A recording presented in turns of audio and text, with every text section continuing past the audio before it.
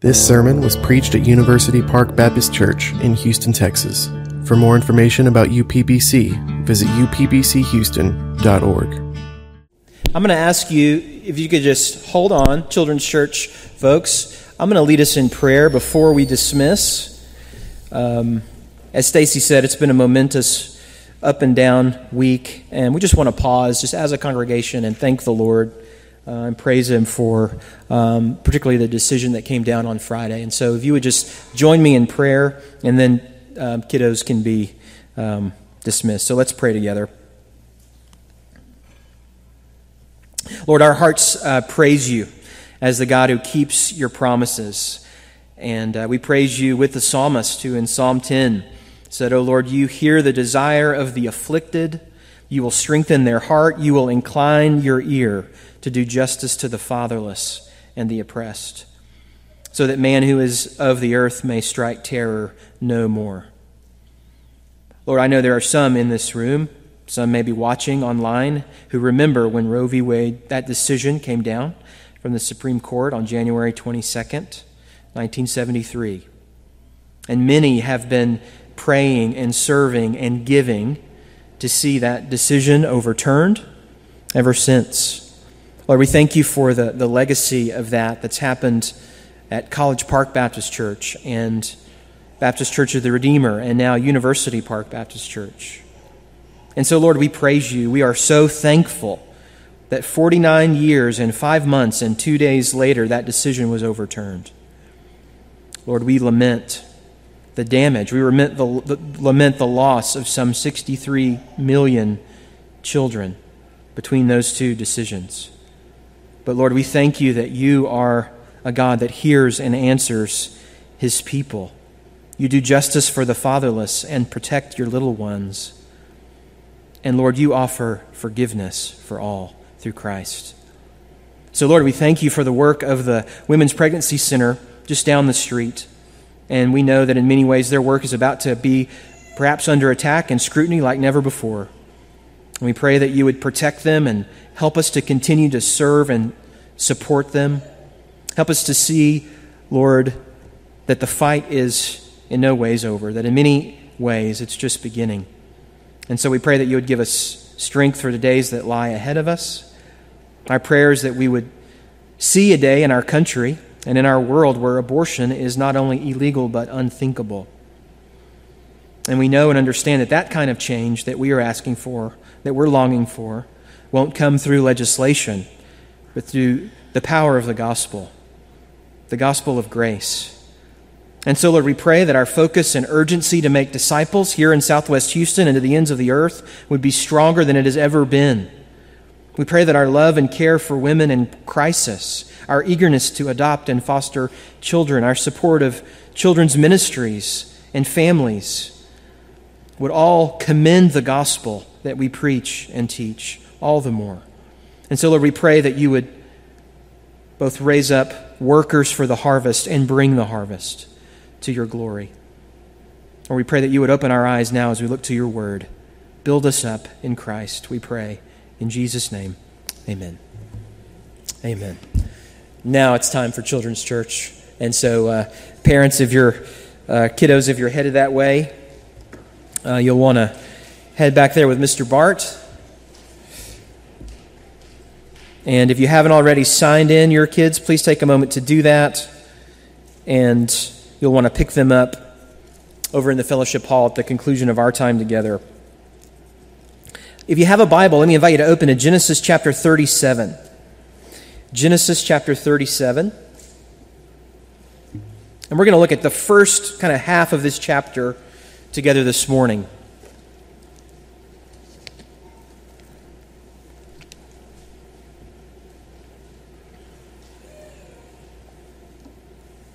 Let me read the first 11 verses if you're following along with me. This is God's word. Jacob lived in the land of his father's sojournings, in the land of Canaan. These are the generations of Jacob. Joseph, being 17 years old, was pasturing the flock with his brothers. He was a boy with the sons of Bilhah and Zilpah, his father's wives. And Joseph brought a bad report of them to their father. Now Israel loved Joseph more than any other of his sons, because he was the son of his old age. And he made him a robe of many colors. But when his brothers saw that their father loved him more than all his brothers, they hated him and could not speak peacefully to him. Now Joseph had a dream, and when he told it to his brothers, they hated him even more. He said to them, "Hear this dream that I have dreamed. Behold, we were binding sheaves in the field, and behold, my sheaf rose and stood upright.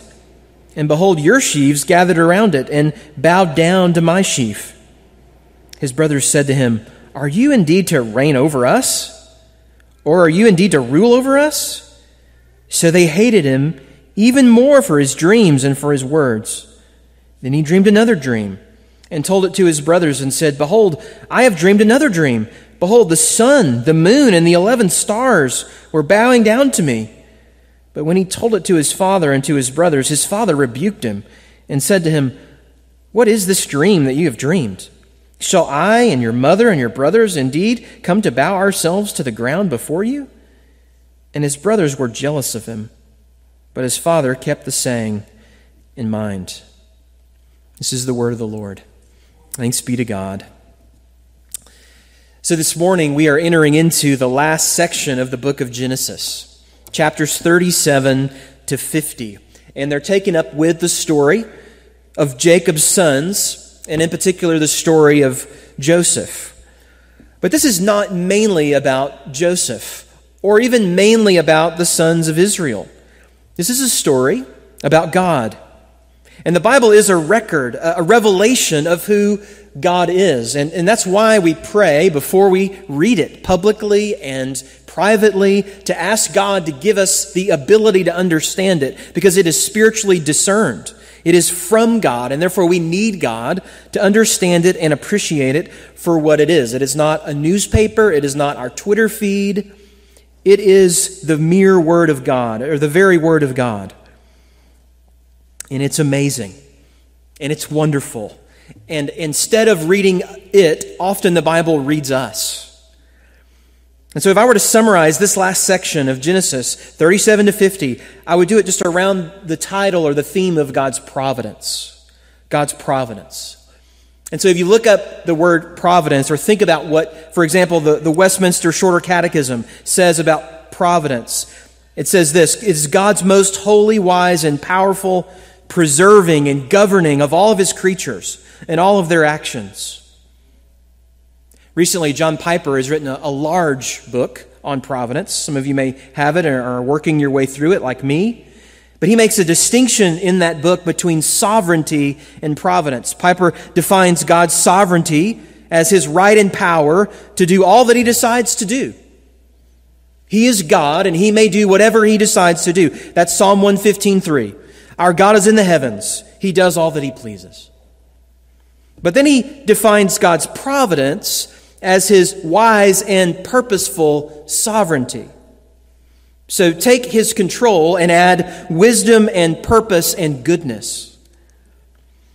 So it's not just that he has control over all things, but he works all things together according to those wise purposes.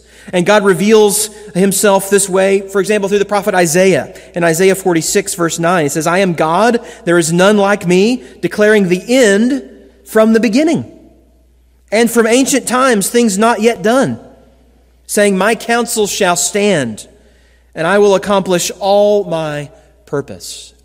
The Bible is showing us this very God. There is none like him.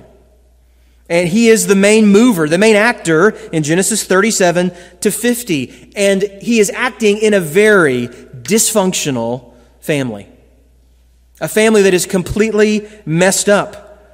It's marked by hatred and jealousy and sin. God is going to work through in and through that family to bring glory to his name.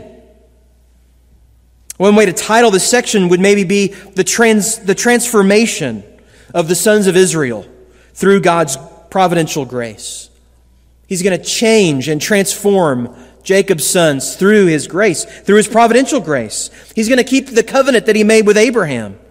He's going to protect and save his people. And he's going to do it all through a man who is going to be hated and rejected, presumed dead. He's not really dead. And exalted to rule. And so in this section of Genesis, we're going to be looking at the prelude to the salvation of the world. That's what's happening in Genesis 37 to 50. Friend, I wonder if you believe that God is both sovereign, in control, and good this morning. Do you believe that? That right now, He is arranging the events in not just our country and the world, but in your life. He's arranging those events with a purpose, a good purpose. Do you trust those purposes? Not just understand that in your mind, but do you trust God and His purposes that He's working in and through you even now? Because we're going to see a rejection, clear rejection of God's purposes in our passage this morning. A jealous hatred, a recoiling, instead of a joyful submission to God's plans. We may be asking those questions even this week from Psalm 2. Why do the nations rage and the peoples plot in vain? Why do they take counsel against the Lord's anointed? Maybe up to this point in your life, you've never actually considered or thought that your life was ordered by a sovereign, good God, not chaos or luck or chance. Friend, the Bible gives us much more than that. It gives us the truth. It gives us God, both sovereign and good. And my prayer is that He would meet with us this morning as we look to His Word. We're going to, as I said, break chapter 37 down into 2 sermons. And today we're going to look at verses really 2 to 11, which is really all about Joseph being hated by his brothers. That's what this sermon is going to be about. Joseph is hated by his brothers. So get excited for that. And then next week, we're going to see how his brothers sell him into slavery. Okay? So that's the next 2 weeks as you prepare. We're going to walk through the passage this morning under 3 headings. If you want to jot these down, we're going to look at 3 kind of aspects at work in this story. This is a little bit of an introduction into this chapter, introduction to this last section of the book. We're going to think about a promise. Number 1, promise. Number 2, providence. And number 3, pattern. You're welcome. They all start with P. Promise, providence, pattern. Friends, God always accomplishes His purposes. And we're here this morning because those purposes involve redemption of sinners to His glory, bringing them back to Himself to know Him and love Him. Glory be to God. And so let's look at our first heading, promise. Promise, number 1. And the main promise that we've seen so far in Genesis, God go back to again and again, is the promise that He made to Abraham back in Genesis 12. You don't have to turn there, but just let me read it to you to refresh your memory. Genesis 12, verse 1. Now the Lord said to Abram, "Go from your country and your kindred and your father's house to the land that I will show you. And I will make you a great nation, and I will bless you and make your name great, so that you will be a blessing. I will bless those who bless you, and him who dishonors you I will curse. And in you all the families of the earth shall be blessed." We've used the words land, seed, and blessing to summarize that promise. That promise ends up being kind of enshrined as a covenant in chapter 15, and then sealed with circumcision in chapter 17. And we're at the point now in Genesis where we're beginning to see this promise clearly bearing fruit, clearly being fulfilled. And so we saw, if you remember the list of Jacob's 12 sons back in chapter 35, that abundant blessing that has come to him now finally through the bearing of children, which would point to the promise of that one seed that would come to bring hope and reverse the terrible effects of sin and death on the earth. Then look at the way this chapter begins. Again, in verse 1, Jacob lived in the land of his father's sojournings, in the land of Canaan. Now really, verse 1 of chapter 37 goes more with chapter 36 than 37. It's a direct comparison, if you remember, with Esau, who settled in the land of Seir that was outside of the promised land. And so God has blessed Jacob by comparison with great prosperity, and now he's dwelling in the promised land with abundant seed. All these sons, these 12 sons that we saw listed. So we might think that the promises are fulfilled, that we've arrived. But there's another promise in Genesis 15 that we need to be reminded of as well. Genesis 15:13. And this is what we read there.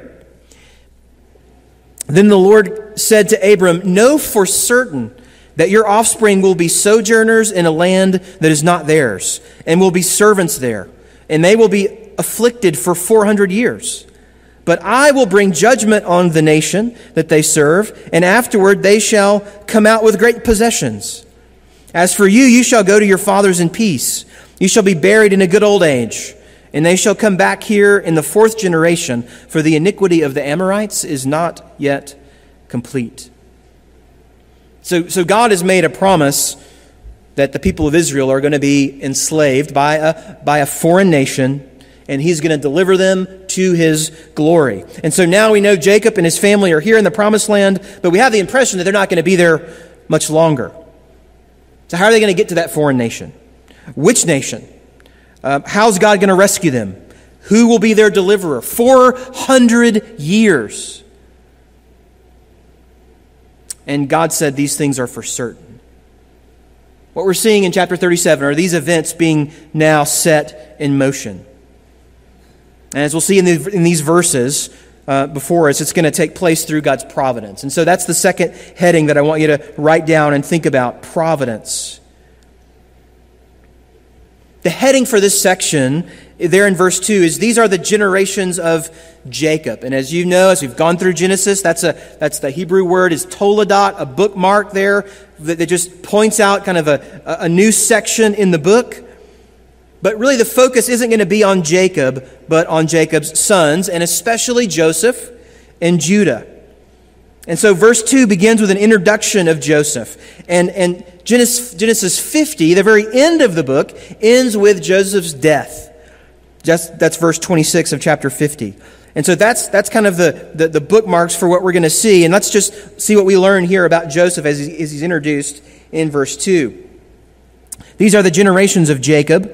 Joseph, being 17 years old, was pasturing the flock with his brothers. He was a boy with the sons of Bilhah and Zilpah, his father's wives. And Joseph brought a bad report to them, to their father. Okay? Here's our introduction of Joseph. He's 17 years old. He's a shepherd of the flock. And the ESV says he was a boy, and that means something like lad or helper to the sons of Bilhah and Zilpah. And if you look on your screen, I think we have a picture, a reminder, there it is, of Jacob's family tree. And you'll see there highlighted the sons of Zilpah and Bilhah. And you'll get a picture of who it is that Joseph has been assigned to. Dan and Naphtali, Gad, and Asher. These are the sons that were born to Jacob's, quote, lesser wives, unquote, the servants of Leah and Rachel. And just saying that reminds you how messed up this family is and how built-in tension and problems are just to the situation. There's tension in the story before the story even begins. Jacob, if you remember, favored Rachel and Rachel's sons over Leah and Leah's sons.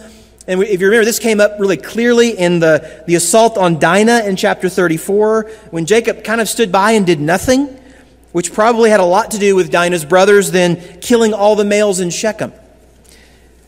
So there's division and there's tension in this family already. And so when Joseph brings a bad report to his father about his brothers, you can just imagine how that goes over. The Hebrew term for report is tale. Okay, so think tattletale. It's always used in Scripture, this word, in a negative sense, and often it's used to give an untrue report. Now, we don't know, if we have nothing here that would tell us that this report was untrue, but Moses does use this adjective bad to describe it, a bad report, even translated evil. And so we're left to wonder, does that mean their actions were evil, or is the report evil? Whether the report was true or not, I think if you're a parent, you know the difference between tattletaling, and then one of your children actually seeking the spiritual good of the other by bringing about their sin to light. Parents, how often do you hear, Mom or Dad, I just want you to know, I've been praying about this. I'm concerned for the spiritual condition of my brother or sister. The fruit of their life does not line up with the fruit of the Spirit, and I think you should know that they have hit me. My prayer now is that you would discipline him or her for their good, and that they would repent and turn to Jesus. Is that the regular experience that you have? No. Typically, you see brothers and sisters wanting to get their siblings in trouble for their own purposes. That seems like the feel of what Joseph is doing here. And the context is his brothers already don't like him. They already saw him as the favorite son, and they hated him even more because of it. And what we're going to see is just a building of hatred. They're going to hate him more and more as the story goes on. First, because of this tale that he tells on them, but more fuel is thrown on the fire. There in verse 3.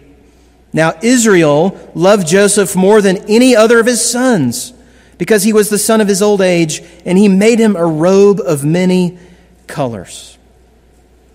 Now, we've seen that phrase, son of his old age, before. It was used in Genesis 21 to describe Isaac when he was born in Abraham's old age, which connects Joseph, I think, to Isaac as perhaps the son of the promise. Now, Joseph is not sinless. We're going to say a lot of positive things about Joseph, but he's not sinless. But I want to lay a lot of the blame, and we've done this before, humanly speaking, for the tension and rivalry in this family just at the feet of Jacob. Again, we see his favoritism. Again, we see his partiality come up. This is a generational sin now.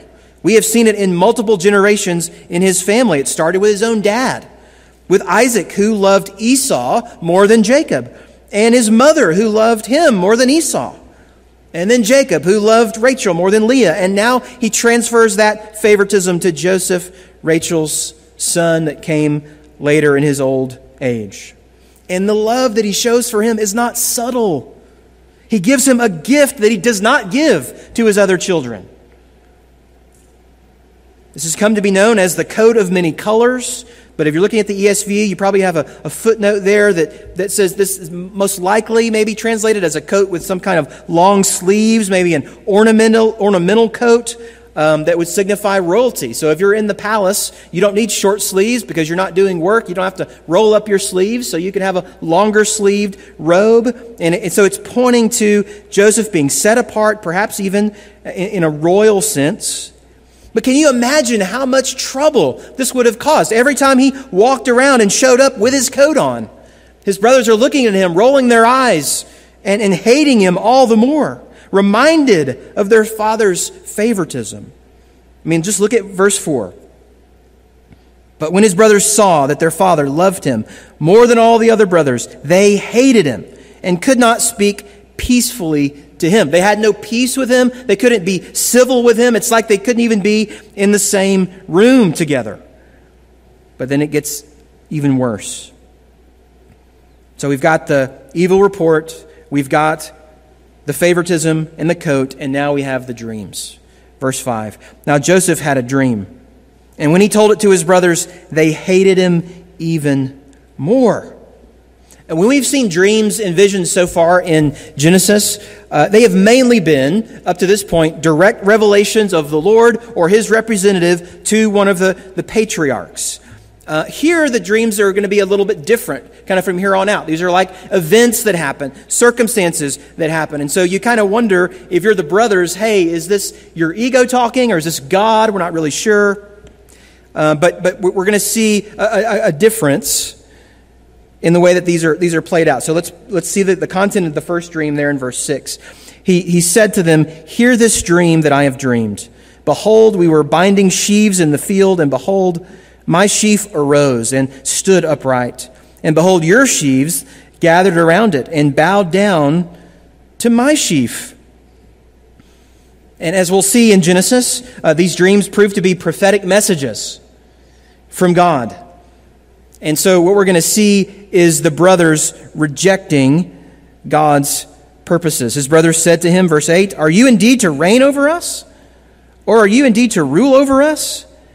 So they hated him even more for his dreams and for his words. So they're not bowing their knee to this message. They're hating and rejecting the messenger, who's going to ultimately turn out to be their only hope. But they hate Joseph because he tattled, because he was Jacob's favorite son, and now because of these dreams.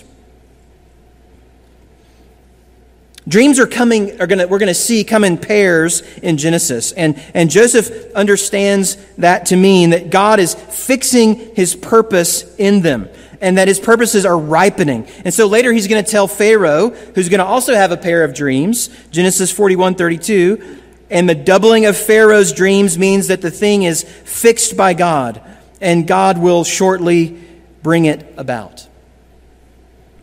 So we'll notice here that this dream doesn't necessarily need an interpretation. Everyone understands what it means. These bundles of wheat or whatever they may be represent Joseph's brothers. They're going to bow down to Joseph's sheaf.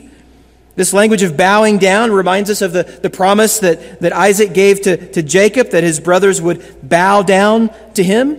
And really it's picturing Joseph as a king over his brothers. And we know that God had promised to Abraham and Jacob that kings would come from him. And so this is making that royal robe a little bit more clear, that God is revealing Joseph is going to be like a king and his brothers are going to bow down to him. And that's exactly how they understand it. So what is God saying here through these dreams? What are his purposes? Well, let's look at the second dream. Verse 9. And then he dreamed another dream and told it to his brothers and said, "Behold, I have dreamed another dream." You kind of wonder, should he have kept these to himself? When he starts to see how that's something for us to think about. "Behold, I have dreamed another dream. Behold, the sun, the moon, and the 11 stars were bowing down to me." Think about just the scope of what he's saying. The first dream, what's the context? The earth. Second dream, what's the context? The heavens. Is God pointing to a king of the heavens and the earth, a king of creation? Joseph is shown here, he's making an audacious claim. But the message is really clear. His family, Jacob's family, is going to bow down to him. Not just his brothers, but his parents as well. And this is too much for Jacob even to handle. Verse 10, when he told it to his father and to his brothers, his father rebuked him and said to him, "What is this dream that you have dreamed? Shall I and your mother and your brothers indeed come to bow ourselves to the ground before you?" So it seems that the sun and the moon represent Jacob and Rachel, or perhaps Leah, and the 11 stars represent Joseph's brothers. Who do you think you are? But notice, even though he rebukes him, Jacob does not discount the dream. Verse 11, and his brothers were jealous of him, but his father kept the saying in mind. So Jacob has an experience, doesn't he, of a younger sibling, a younger brother being chosen by God to rise to prominence over his older brother. The brothers here we see are jealous. That word jealous in Hebrew, kana, sounds a lot like Cain. And we're about to see the brothers act a lot like Cain. And we wonder, are they going to do what he did to his brother, who was also a shepherd? We'll stay tuned for that for next week. But these are the inner workings of the 12 tribes of Israel and of Israel himself. Jacob comes across as a man who is ruled by his emotions, ruled by his desires. He is not being a stabilizing anchor in his family. He is being a wrecking ball. So, beloved, we ought to step back and think through that and be reminded that Christ died for us, that we might not be ruled by our emotions and desires, but by Him and by His Word. One of the fruit of the Spirit is self-control. By the power of the Spirit, putting selfishness and self to death, focusing on the needs of others. Paul talks about making your body your slave instead of being a slave to your flesh. It's all done through God's grace. And so mere discipline, rooted in your own will only take you so far. We can do a lot of things, get up early and eat right and do those things and not be Christians. But here we're talking about a focus on God's program for the world, not mine. God's kingdom, not my kingdom. God's strength, not my strength. God's people, even when those people are hard to love. Even when those people disappoint us and let us down. God's agenda, making disciples, serving instead of being served. That heart comes from Jesus Christ. That heart comes from the Holy Spirit working in us. Denying yourself is not for the Christian all-star team. It is for every believer. It is what makes you a believer. Mark chapter 8. If anyone would come after me, let him deny himself. Anyone. And take up his cross and follow me. And when we do that, beloved, fruit of following Jesus is life for those around us. Not strife, not hatred, not jealousy. It's love and service, not making much of ourselves. And it's joy. It's real joy, not empty flashes of pleasure. And so the brothers here hate Joseph because they want to rule. They want to be exalted. They are jealous. Jacob wants what he wants. And he's willing to do whatever it takes to get it. And we've seen that. But what about what God wants? What about God's agenda? That's what matters most. That's what's guaranteed to come to pass. Even if it comes through the rejection and brokenness of Jacob and his family. We ought to be reminded as we think about our own circumstances that God is a sovereign, good God, working in and through all those events in our lives. His purpose is being brought to pass. And so we see that providence working in and through this. Even though it's through these dreams and jealousy and hatred, God is working things together for His good and to a particular pattern that we're going to mention here as we close. The last heading that we'll mention is pattern, that we see repeated over and over in Scripture. Now, beneath that pattern is the prophecy that we've seen already happen through these dreams, and that prophecy is very specifically fulfilled in the book of Genesis. Joseph is going to be rejected by his brothers, then he's going to be exalted as the ruler of all Egypt. Joseph himself says as much. He's going to be in Genesis 45. He says, God has made me father to Pharaoh and lord of all his house and ruler over all the land of Egypt. He's placed Pharaoh, he's second in command to Pharaoh. Or you might say at his right hand. Genesis 41. And his brothers are going to come and bow down to him repeatedly and eventually gladly.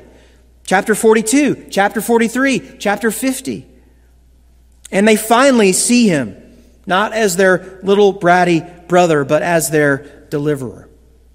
And friends, this is the pattern intended by God for us to see and understand that it's repeated, and ultimately it culminates when the curtain drops with a baby being born in Bethlehem. But there are many connections between Joseph and Daniel, for example. Daniel wasn't in Egypt, but he was in Babylon. But he was also displaying the wisdom of God. He interpreted dreams for his kings and would not be compromised by temptations from the empire. Both Daniel and Joseph were thrown in jail for their obedience and eventually exalted by God as rulers of the nations. There are connections between Joseph and Israel in the book of Exodus. Just as Joseph is in bondage in Egypt before his deliverance, so is Israel. Like Joseph, Israel would endure a time of testing and preparation for redemption. And in the end, his release and Israel's exodus show that God is supreme over the gods of Egypt. Think about Moses himself. If you look at Exodus 3, verse 1, you don't have to turn there, but it's the same language of shepherding a flock. Moses was shepherding the flock when God came to him. He was pasturing a flock. Moses was sent away by his own people to Egypt and eventually became Lord in Egypt under Pharaoh.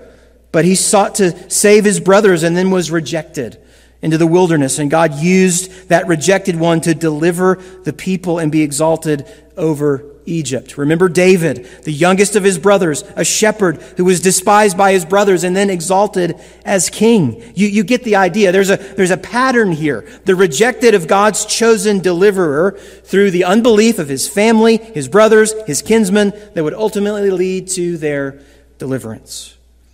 So in Genesis 37, we're going to see a father send his most loved son on a mission. Look there in verse 13. He sends him on a mission to his brothers.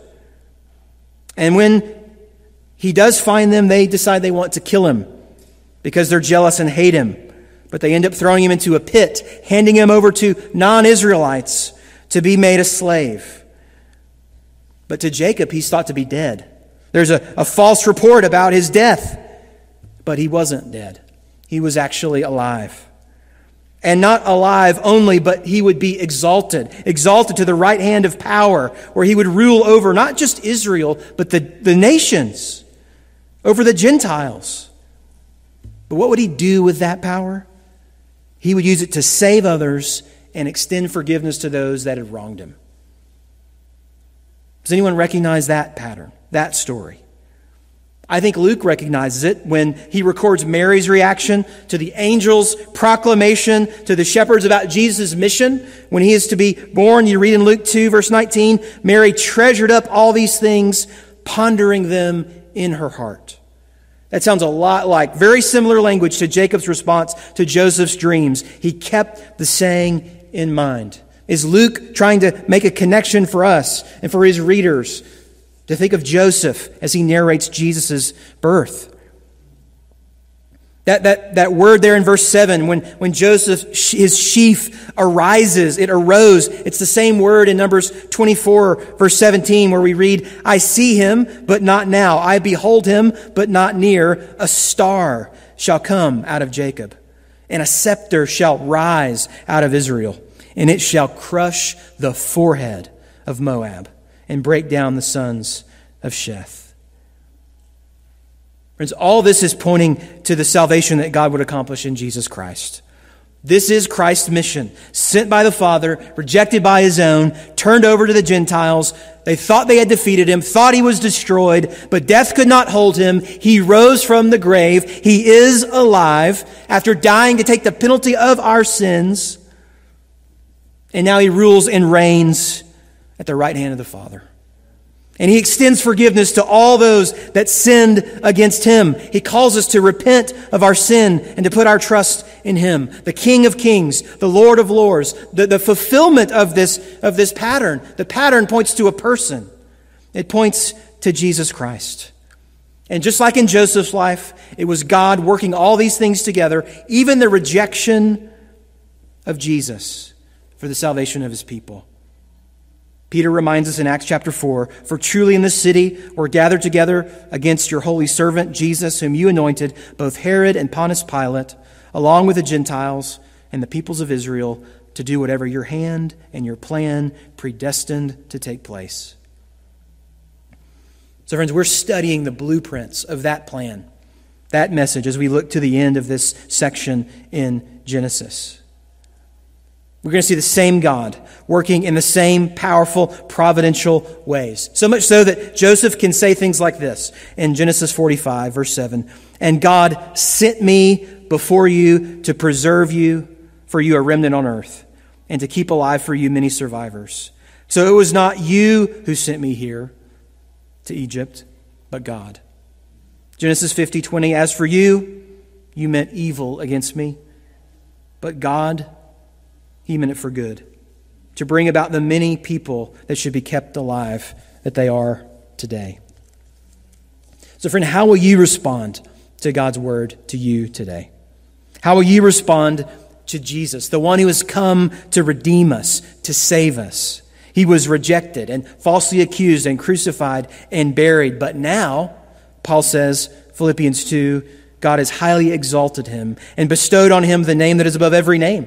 So the name of Jesus, every knee should bow in heaven and on earth and under the earth, and every tongue confess that Jesus Christ is Lord, to the glory of God the Father. He is the true King, the King that rules and reigns, the King that saves. So everyone, come to Him. Submit your life to Him. Trust His wise and kind providence in your life. Let's pray together.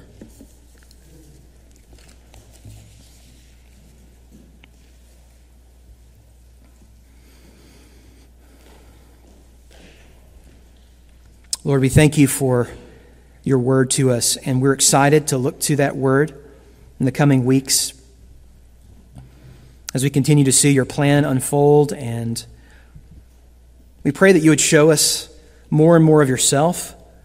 And Lord, as You do, that You would encourage us and help us by Your Spirit to turn away from trusting in ourselves, to turn away from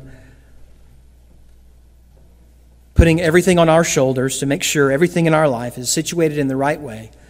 And when it's not, Lord, to give in to despair and even to run and turn away from You. Lord, we want to lay down our semblance and thought of control and completely submit our lives over to You, to Your wise and good providence and care for us. And we pray for Your help to do that, and we pray that as a congregation we would encourage one another in that, and that we would point one another to Jesus in the ways in which we live, the words in which we say to counsel each other.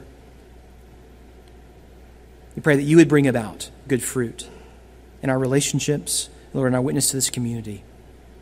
We pray that Christ would be exalted here and in Southwest Houston and to the ends of the earth. We pray in Jesus' name. Amen.